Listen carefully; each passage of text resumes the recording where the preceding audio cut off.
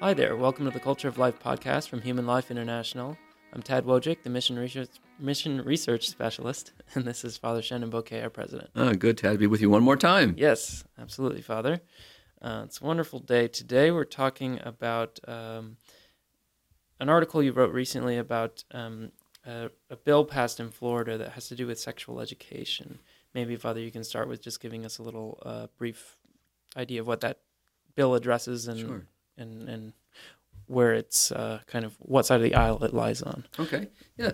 Tad, as our audience would be familiar, there's so many things happening in our culture today that are just making the headlines. And one of the subjects that's happening is, the influence of school districts, school systems upon our children. And what's coming to the surface really is that many parents are not being made aware of what's being actually taught in the school or questions that are being posed to their children. And here we're not just speaking about, adolescents and young adults. We're getting all the way down to kids in kindergarten where, they're being asked about sexual orientation, about being introduced to gender theory. And so what happened in Florida, like in many states, is this is kind of escalated to the point where now, state representatives and senators and obviously the governor in Florida have been, raising questions and wanting to see legislation passed that would protect children and protect the rights of parents to know what is being, taught to their children, what's being posed to their children in these systems.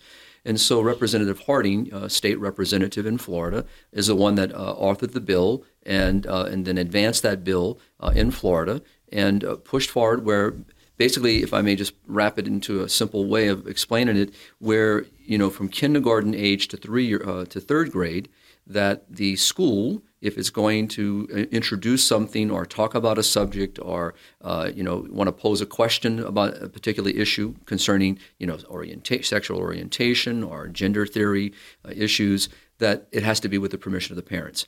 And so basically what it's done is it's put the onus back on the primary educator of a child, and that is a mother and father. And what the state is doing is really protecting those parental rights and ultimately, and rightly so, also protecting our youth.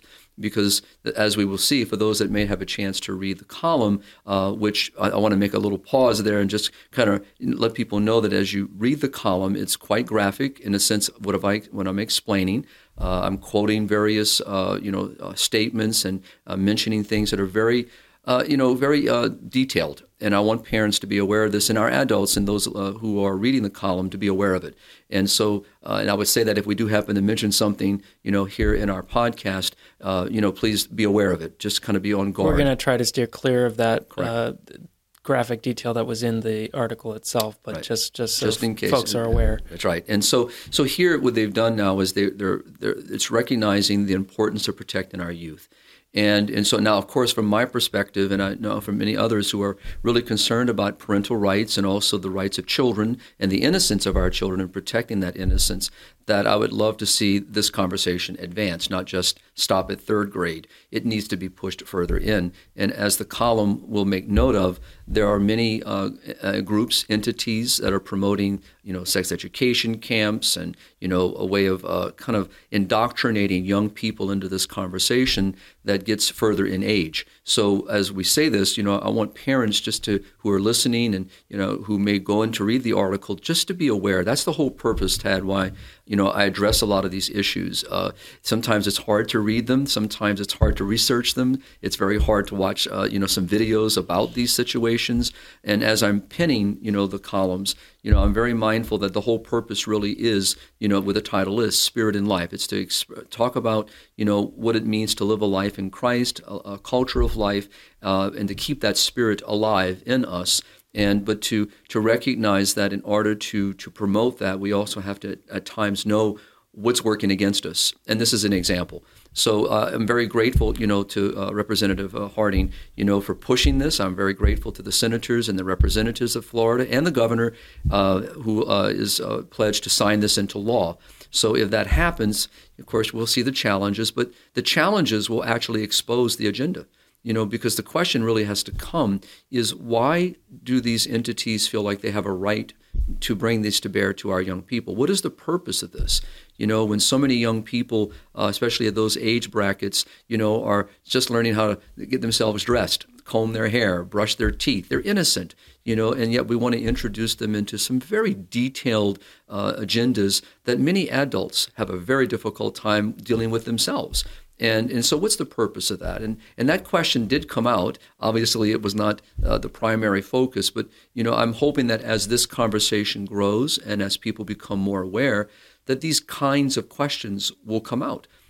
What is this about? And we know that there are people with very devious agendas out there that have a very way of trying to infiltrating, exploiting young people to introduce them into different lifestyles and to exploit them. And we can't ignore that. And I'm not saying that that's the primary agenda in these schools or systems, but they're out there and we can't ignore it. And I think it's a great bill, hopefully to be law very shortly, that will protect young people in the state of Florida. And of course, what I'm hopeful is that other states will see the courage of the state of Florida and say, we need to do the same thing. And so that's kind of the background. That's where it kind of stands right now. As far as I know, as of today of our podcast, I am not certain if the governor has already signed it into law or he's set a date for it. But I would say to people listening, all you got to do is go to their local website, and just follow that news. Right now, as of today of this podcast, I don't know it being signed into law. But it is going to be signed. The governor has already promised to do so. So I know it will happen. That's a great victory in the state of Florida then. And as you said, hopefully other states follow suit. With that in mind, Father, and like we said, we're not going to delve into the details of what that bill was fighting against or some of the other things you mentioned in the article. But even so, what kinds of things, generally speaking, should parents be aware of? Sure. You mentioned summer camps, which are a separate issue than what's going on in classrooms themselves. And also, then after that, we can talk about what parents can do. Sure. You have spring break camps going. And, example, it's not just Florida. So in the article, I make note of some examples in the state of Texas, Austin, for example, which has been canceled since all this has come out into the light. But there are many states that unfortunately have these kinds of events that are going. But let's kind of back up, Tad, because, for those of us involved in the life and family movement of promoting the dignity of life and family, that we're not unfamiliar with those who are pushing an agenda through what we call sex education. And, in the article, I make note of a document from the Church, from the Vatican, that speaks about this. It's a Congregation for Education.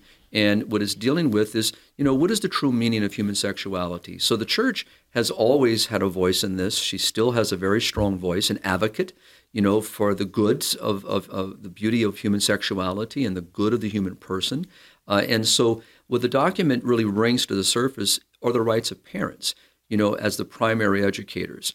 But what we have seen in this movement throughout the decades is those who are pushing these agendas, which are kind of the fruit of the sexual revolution, if I may kind of give it a marker, is to advance their cause. And the more people that you can introduce into this conversation, the narrative, where things are basically you're free to do whatever you wish, exercise your freedom, gratification, pleasure, all the things that kind of feed, that kind of individualism, this autonomy. I can do what I want to do, and so this is what's happening. And so as a result, what we see are various ways to advance that cause, and one of the ways to do that is through sex education programs, where it's the first kind of stake put in the ground where they can now begin to talk about these things.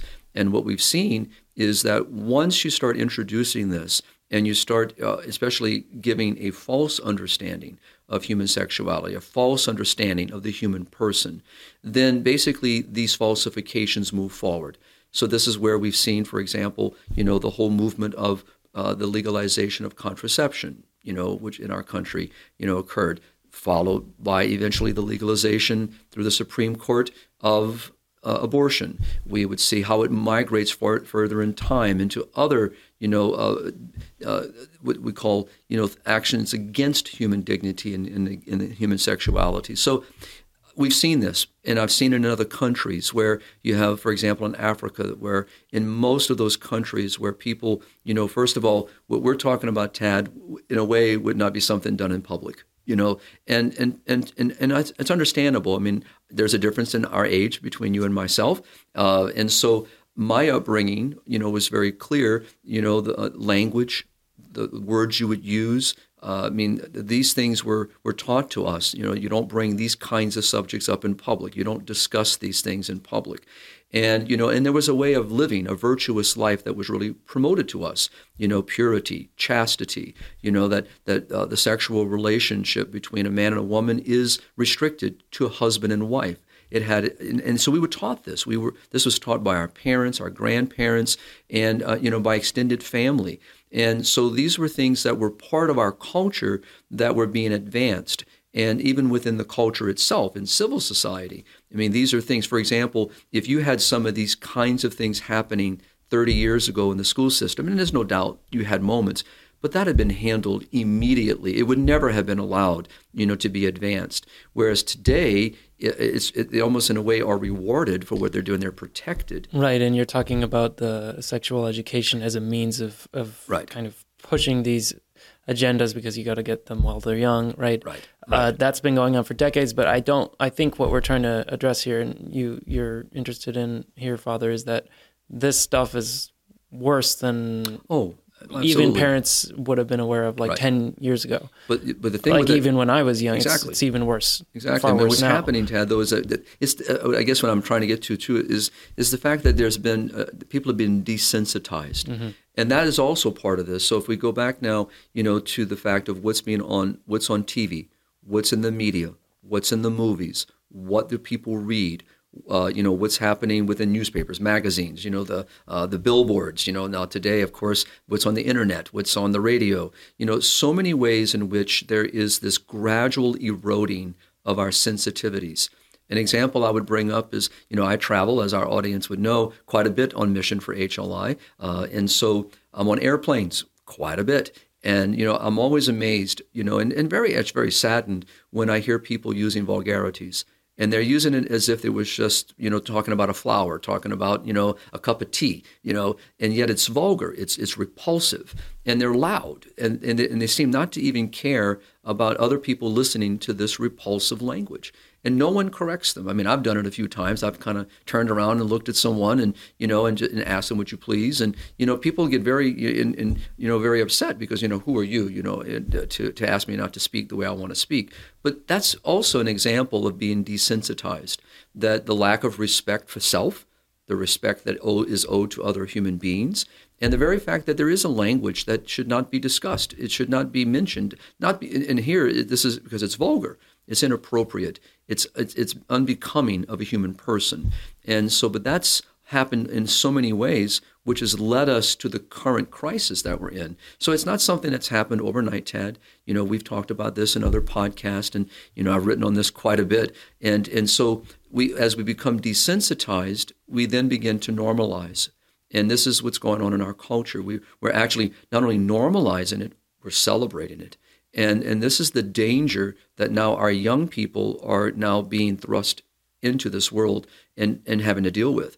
And sadly, we're pushing them in ways that one, are wrong, two, is not healthy for any society, and we can't grow as a society. We can't flourish as a society, based on these falsifications. And they all have consequences. And, and we're starting to see those. We see it with the contraceptive mentality. We see it with abortion mentality. We're seeing a rise where euthanasia, physician-assisted suicide, a gambit of issues that are coming forth because of the gradual eroding of those sensitivities. And so I see this in the mission world. I see it in the developing world. And it's really of concern. And so this question that, how did it start? Where did it start? Of course, even dating it, quote, to the age of the sexual revolution is not accurate either. You got to even go further back, the whole modernist movement and so many other aspects that affected all of this going forward. But it's intentional. It's a very intentional movement. Right. In some ways, the course of the 20th century is the history of the breakdown of morality in Correct. Society. Well, even the family, Tad. When I mention the word family, and our audience and people who are following the pro-life and active in the pro-life movement, when I mention the word family, it means something. It has a very definitive, very clear definition, and it's explainable. But if I were this were a radio program on a secular media, and we would happen to be discussing this, it might not be received that way because people now have different definitions of family. And this is, again, what our children are being introduced to in the schools, in their textbooks, and in other ways that the school systems are doing indoctrination. And this is the danger that I wanted parents, to be aware of. And what the bill does in Florida, back to Florida for a moment, is it places the decision-making back to the mother and father. Now, from my perspective, we all know, as we're talking, the breakdown of the family, is also, an issue that we have to deal with. And that is, so many of these young people are coming from broken homes, they're coming from single-family homes, they're coming from many different environments, and parents may not think that there's anything wrong with that. So for me, as a pastor, as a priest, is to really peel that back and say, okay, I need now to also get to the families. We have to get to the moms and the dads. We have to get to the parents as well, and to reform them and re-educate them or help them to understand why some of these things, especially these things, all of these things, are very bad.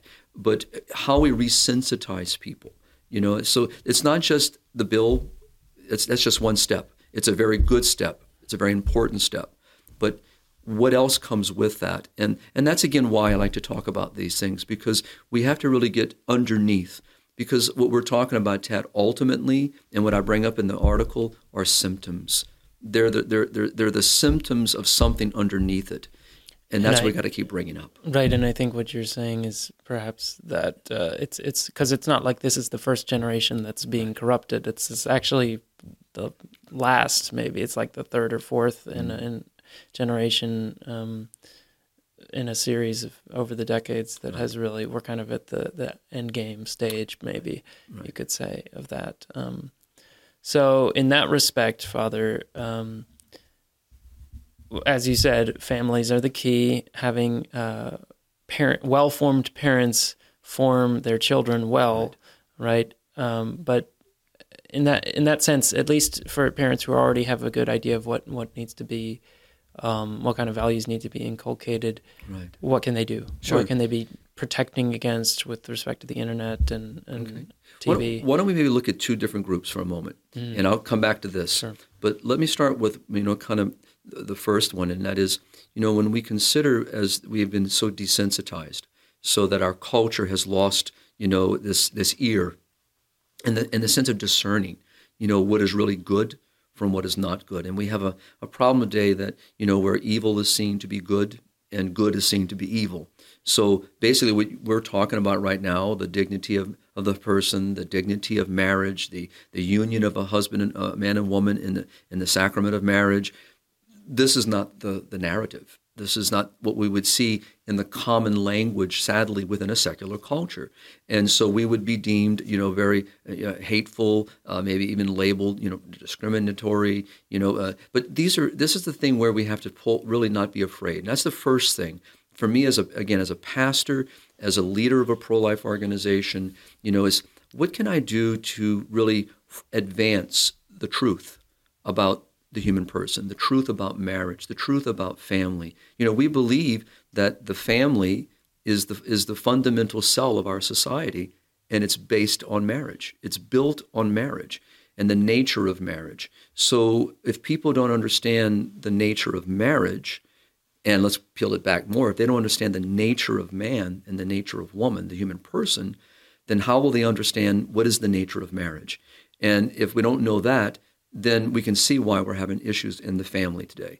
And then if we say, like John Paul, where society flows through the family, well, if society is so wounded, well, that means the family's wounded. Something else is, that we need to talk about.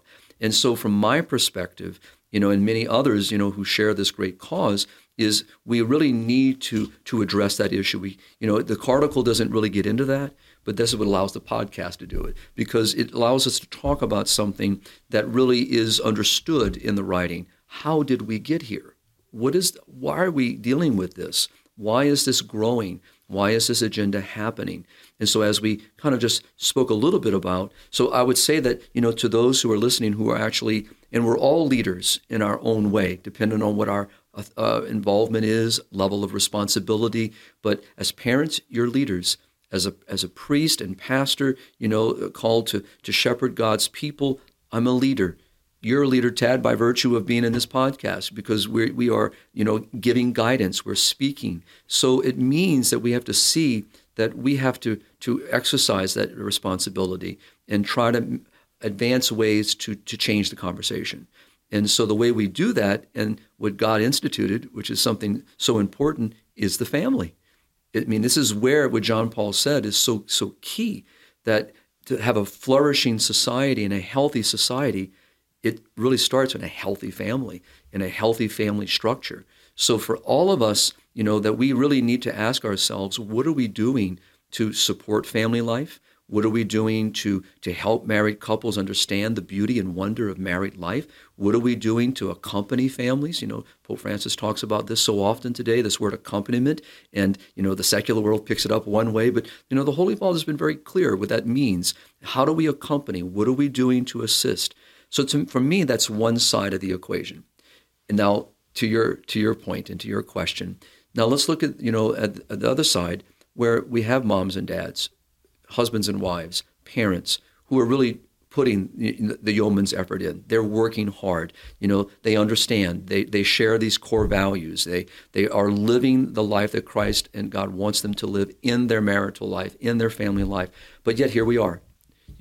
They send their children, and we should be clear, sometimes even our Christian schools, our Catholic schools, our public schools are infiltrated by some of this stuff. So it's not just aiming ourselves at the secular system. We have to look at the whole package.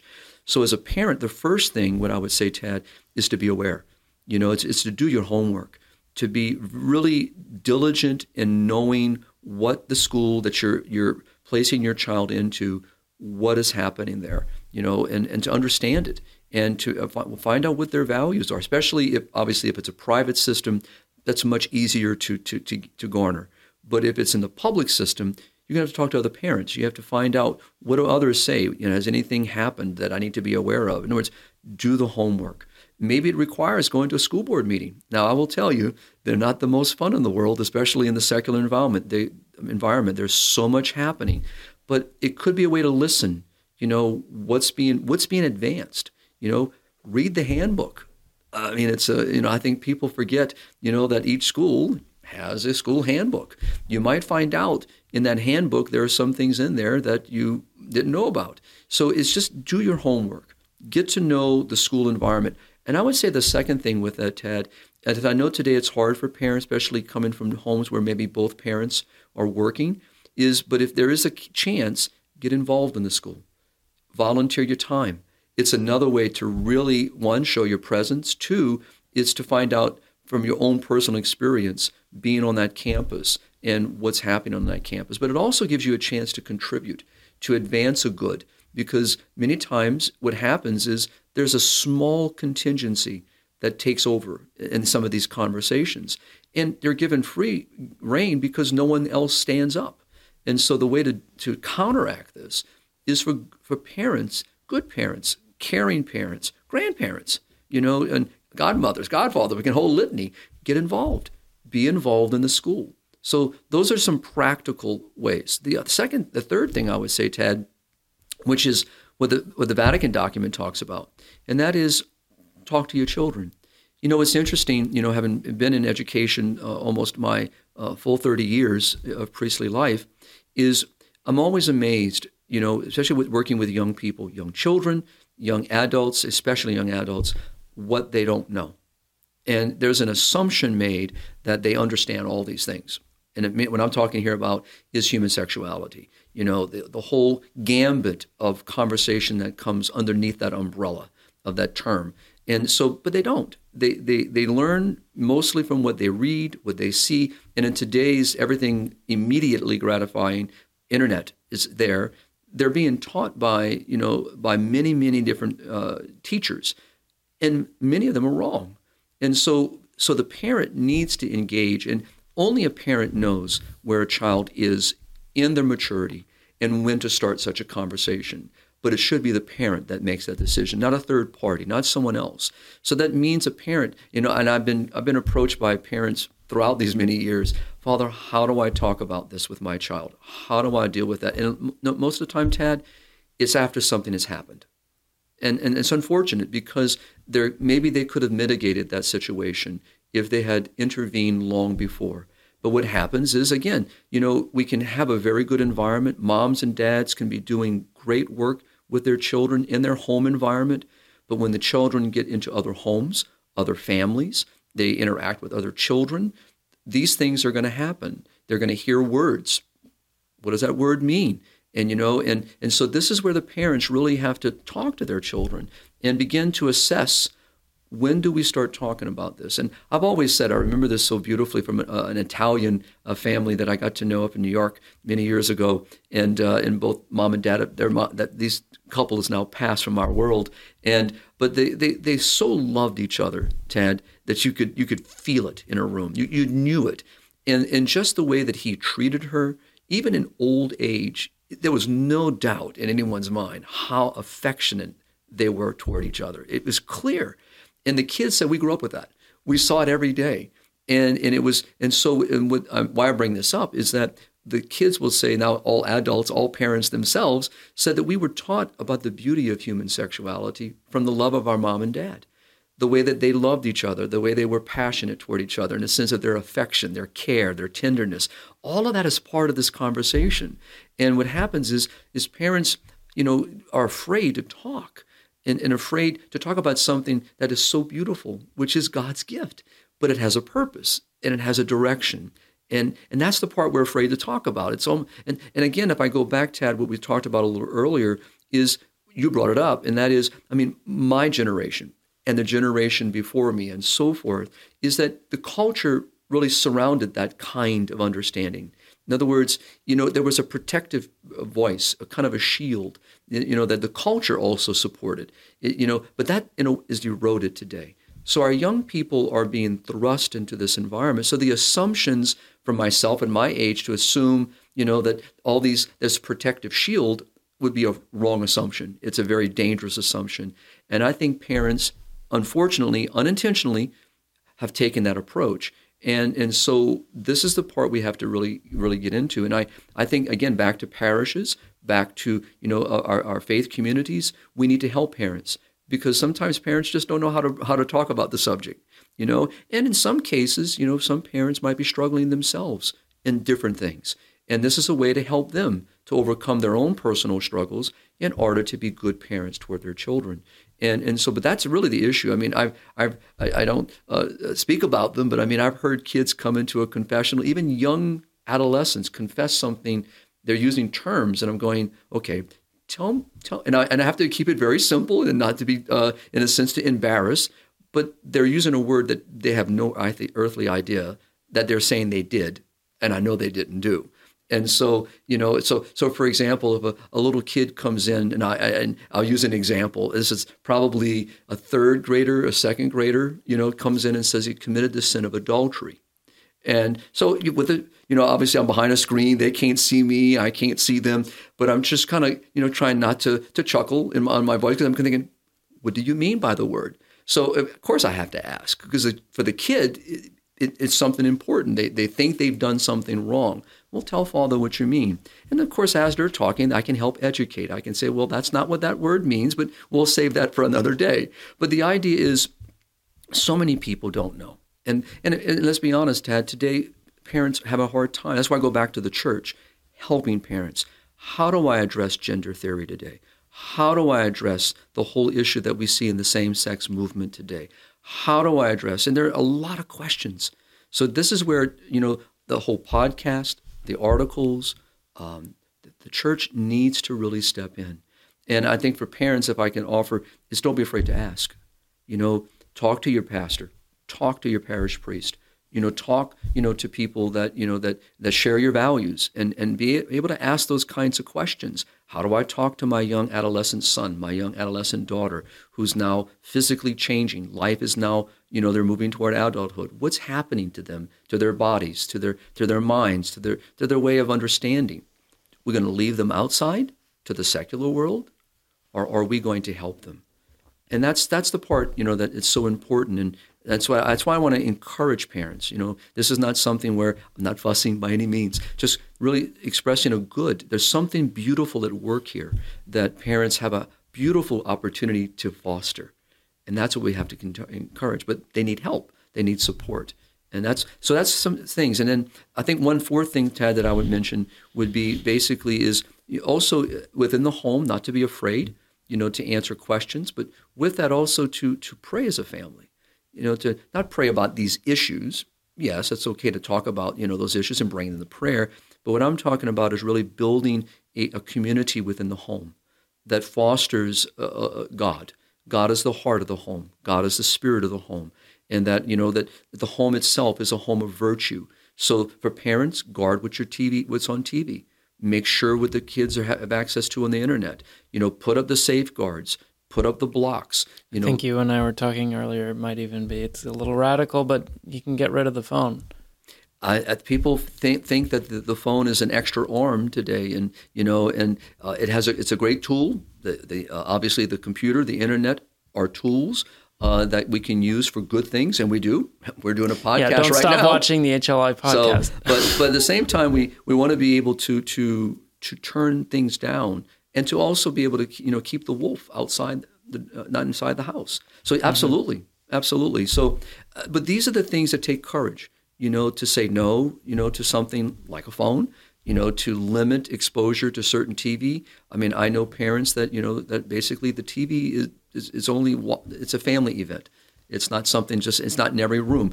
But each parent has to make those decisions that are for the good of their family. But we shouldn't be afraid of making those necessary changes. And at the same time, we're not advancing. Lock yourself up in your house. Get yourself a little island somewhere and just kind of try to block it all out. Obviously, we live in community. We function in society. We are social beings. We're going to deal with other human beings.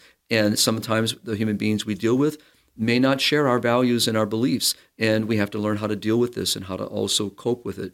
And also we have to learn how to filter it. There are a lot of things in this culture, that are very horrible to look at, but I don't walk around with my hands over my eyes. I have to learn how to discipline my mind, how to discipline my senses, and how to respond to these various stimuli. So that, but that again, that's a learned habit. It's a learned discipline. And this is what we have to help our young people embrace. But also means as adults, we have to embrace it. And that's the real challenge. So that's why, Tad, I said earlier, it's both sides of the coin. You have one side that needs help and needs guidance, and we need to reteach the narrative.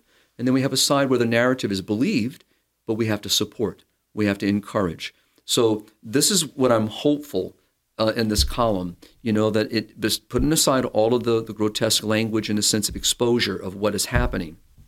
Very important. And I would say to our parents, if you are already thinking of a summer camp, be on guard. Be aware of what's going to be there. Where are you sending your child?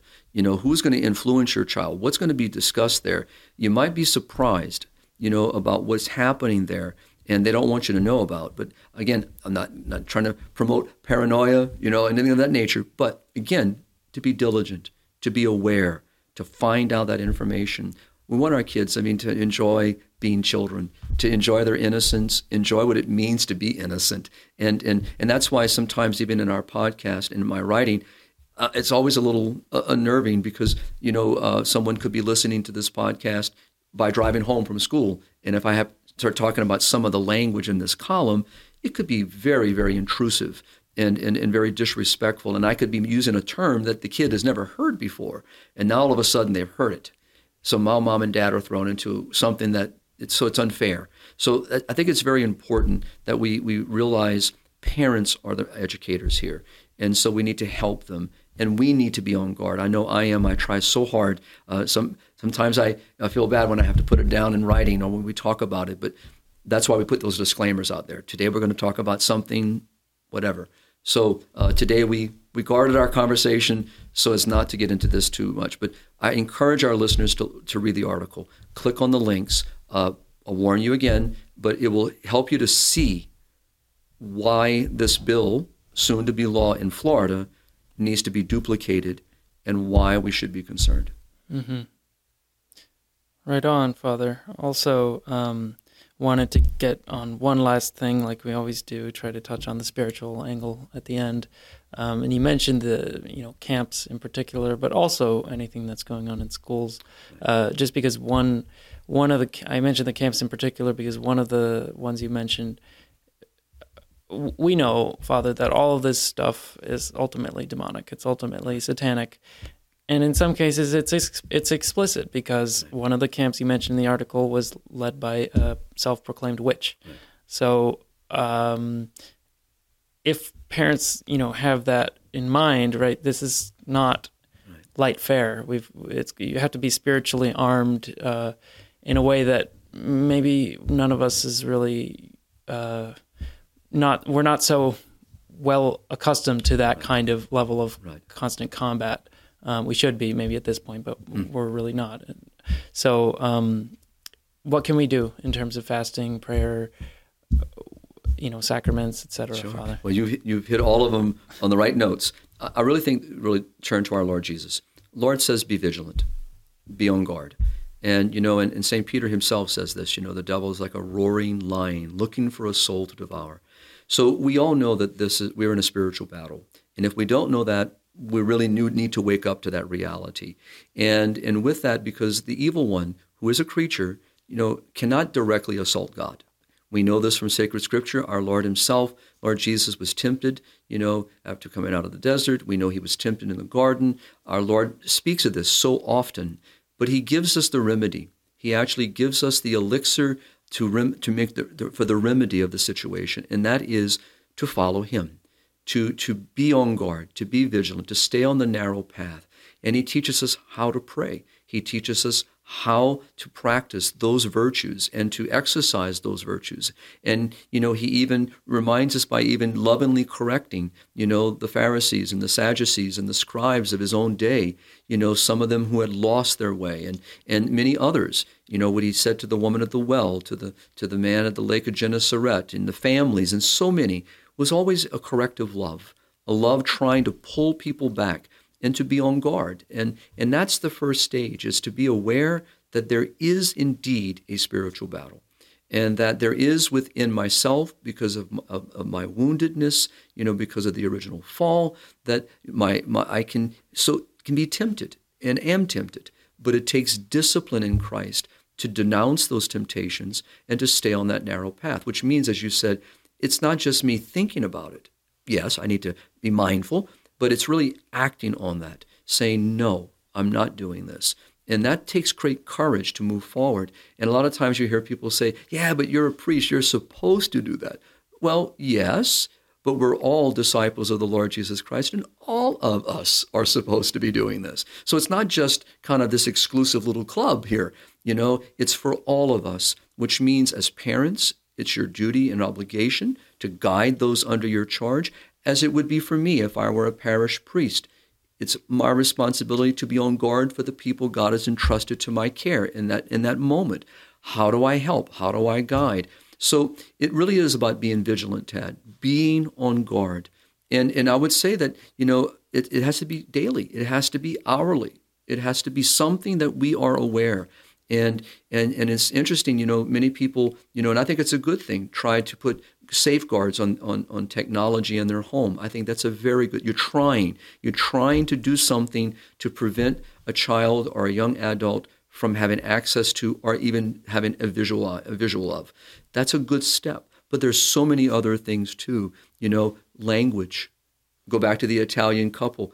How does the husband treat his wife? How does the wife treat the husband in the home? What's the tone? What's the language? How is a child treated? How are they disciplined? All these things speak, to a virtue and a habit that has been built in us that now becomes virtuous. And because we can have bad habits too, all right, which could become, they're not virtuous, but they become acted upon as if they were something virtuous. No, we have to be virtuous in our intent, virtuous in our desire, and act in virtue, and always building that muscle every day. So this requires the other element, to be people of prayer. We have to pray, and we have to find time for individual prayer, and within family life, family prayer. Not just at a meal, very important. Not just the daily rosary, very important. But other ways of God in the family. Maybe time to pray with sacred scripture. You mentioned maybe as a family, could we fast from a particular thing that we all enjoy on a particular day? Maybe for sick family members, maybe for someone in the parish that we heard, or someone in the community we heard that was in need. There's so many ways to spark the mind of our young ones and our young adults and our families that we are a people of God, and that we are a people on a journey toward God, and that we have an enemy that Scripture talks about and Jesus himself battled with and reminds us of so often, is like a lion looking for an opportunity. So which means I have to be on that guard. And the way to fortify that, St. Paul says, put on the armor of Christ. Wrap yourself in that armor. And, and I'll put this little image for us. And I like to pray with this image, and especially after I feel embattled. So at nighttime when I do my evening prayer and nightly Compline and just time and reflection, it's like taking the armor off. And you get your hammer out and you knock all the dents out, and, you kind of get the welding torch out and you patch the holes, from the battle, and you hang it on a hook, and then you have a night's rest, and you get up the next day and you put the armor back on and you go back into that battle. And that day maybe won't be so bad. Maybe there'll be not as few dents, not as few little chinks in the armor, but nonetheless it is.